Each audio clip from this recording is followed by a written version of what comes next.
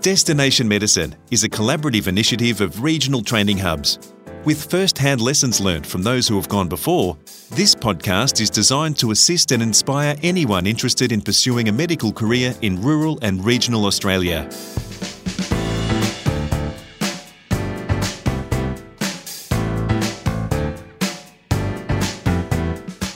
Welcome to Destination Medicine.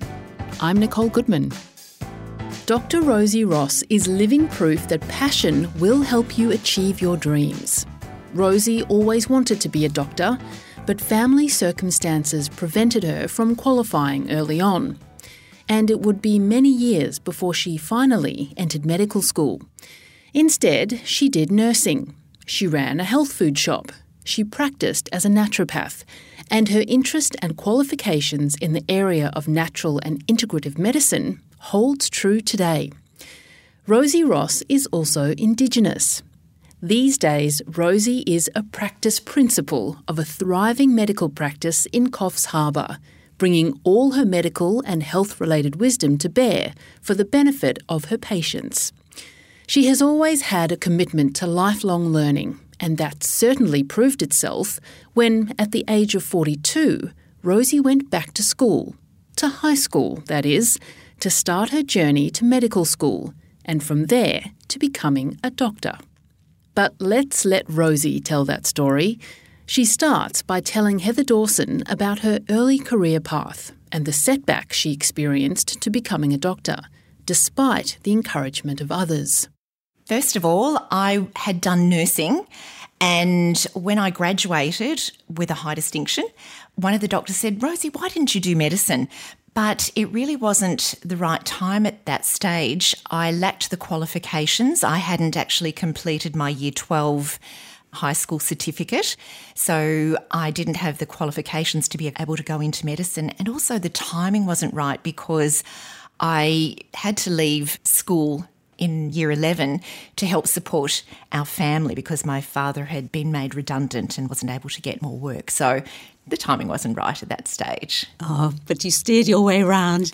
I did. It was actually when I was 42, so I'm a bit of a late bloomer in getting into medicine.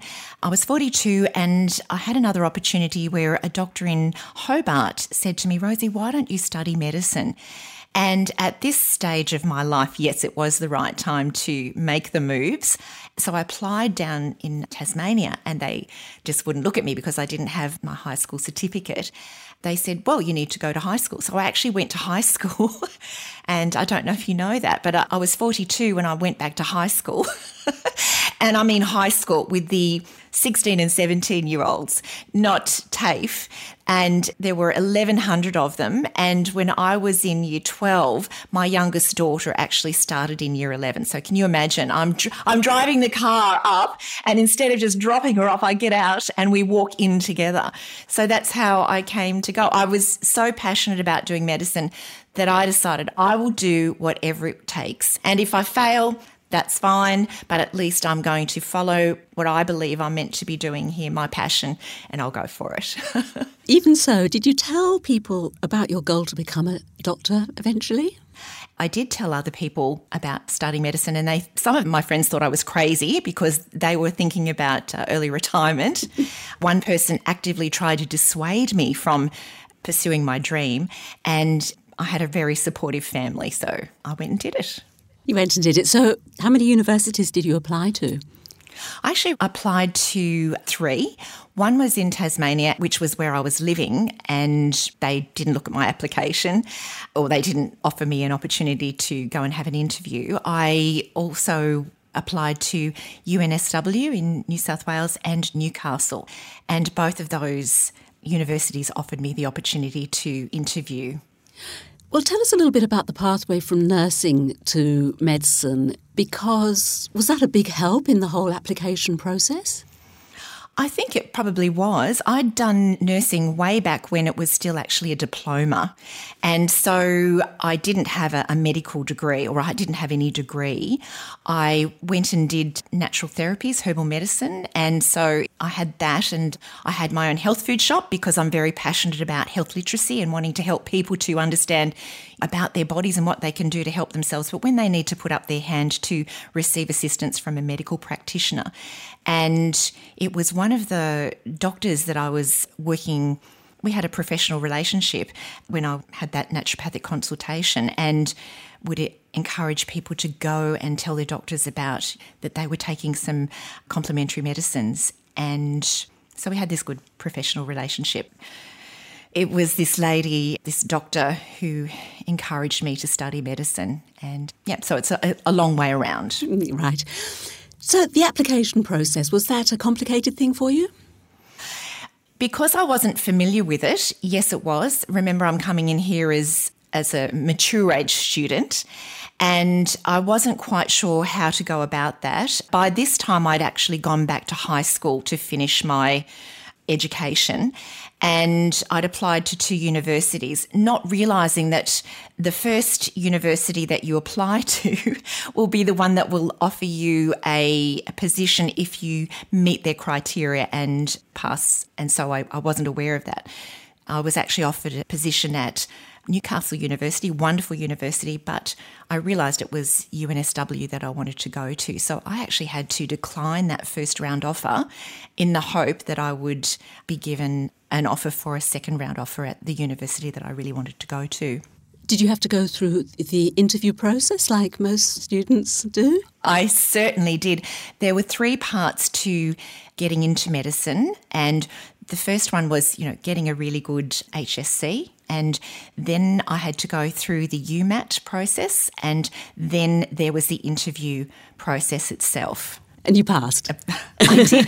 It was a little bit daunting, though, I have to say, because there were different panels of people and I wasn't familiar with that process. So can you give any tips to the people listening to you now about that application and selection process? Mm-hmm. Okay, so with regard to the interview process, I found that a little bit daunting because I was interviewed by panels of 4 and 5 people, and I wasn't used to that.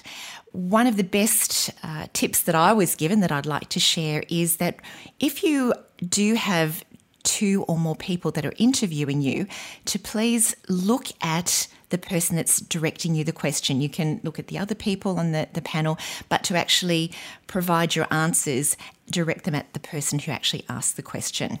Okay. Now, did you enter medicine through a specific entry pathway? I had the opportunity to go through the rural and Indigenous pathway, and that was really beneficial. When I'd applied to do medicine, I was given the opportunity to enter into what's called Foundations in Medicine. This was at UNSW, and it's a 4-week course in which Indigenous peoples are able to experience the whole experience of what it is to do medicine. So for 4 weeks, you're doing assignments, you're having lectures which are given by the lecturers, in the different modalities. So we would go into the anatomy labs, into doing pathology. So I really got the whole of the practice of medicine, the experience of medicine, and that was really beneficial. There wasn't any guarantee that I would get into medicine, though.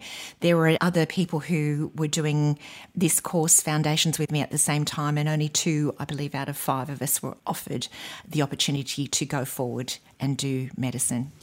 Did you encounter any barriers while you were studying and training?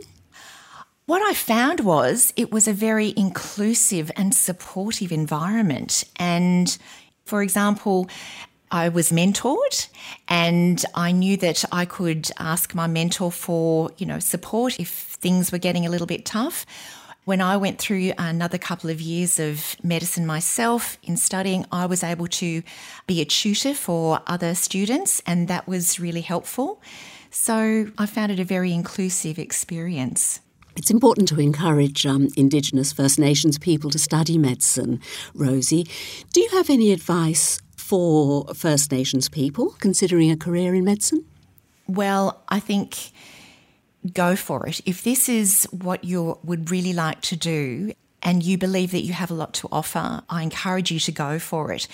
I think it's really important, and from my experience, that as First Nations people, we do go into medicine and show and be role models for other people who would like to enter this field or any professional field. And if I can just give you a little experience that I had, when I was a medical student, I was working in one of the emergency departments, and there was a mother there, and she said, "Oh, you're Indigenous." And I said, "Yes, that's right."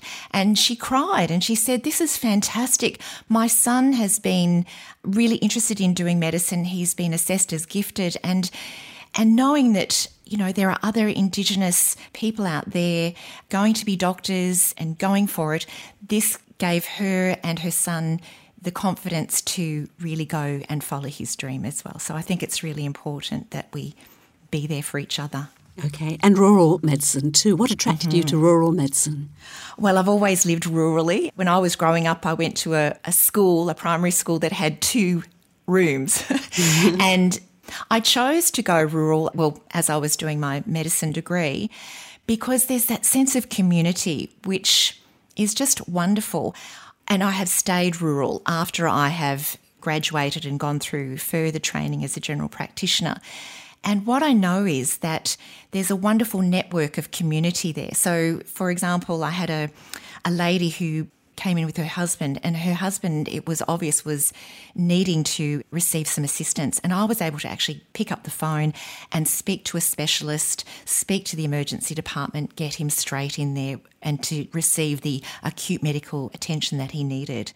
And the other thing is about being rural and having those wonderful connections is that when I go out for a coffee, my patients will wave at me. And so it's lovely. I don't feel that there's any crossing of boundaries. Everyone's very respectful, but it's just a lovely collegial community feel. So I totally recommend rural medicine and being part of a community. Okay. Well, final question then, Rosie. Any memorable moments in your training or your career that you'd like to share with us?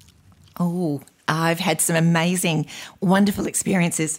When I was in my 5th year, I went to the emergency department in Broken Hill, and I was working in the emergency department there for a few weeks and learning from mentors. And one day, one of the flying doctors came in and I said, "Oh, I'm going out with you guys tomorrow. Do you have any tips and tricks for me?"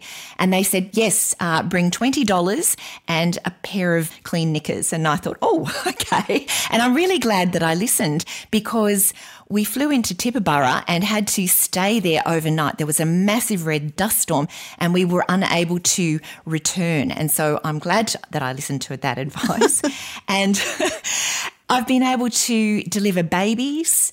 That's been wonderful. The first baby that I ever delivered, the lady was standing in the shower underneath the shower, and I insisted that we actually turn off the shower, for the delivery. And I said to her afterwards, "What was that all about?" And she said, well, she was on the gas, to help with pain relief. And she said, "I thought that I was in London at a disco." And and I said, "Well, whatever it takes, that's fabulous." But it's such a privilege to do medicine. And for that, I'm so grateful. Dr. Rosie Ross, now working as a practice principal at Northside Health in Coffs Harbour. This is Destination Medicine. Thanks for listening. Regional training hubs are supported by funding from the Australian Government under the Rural Health Multidisciplinary Training Program.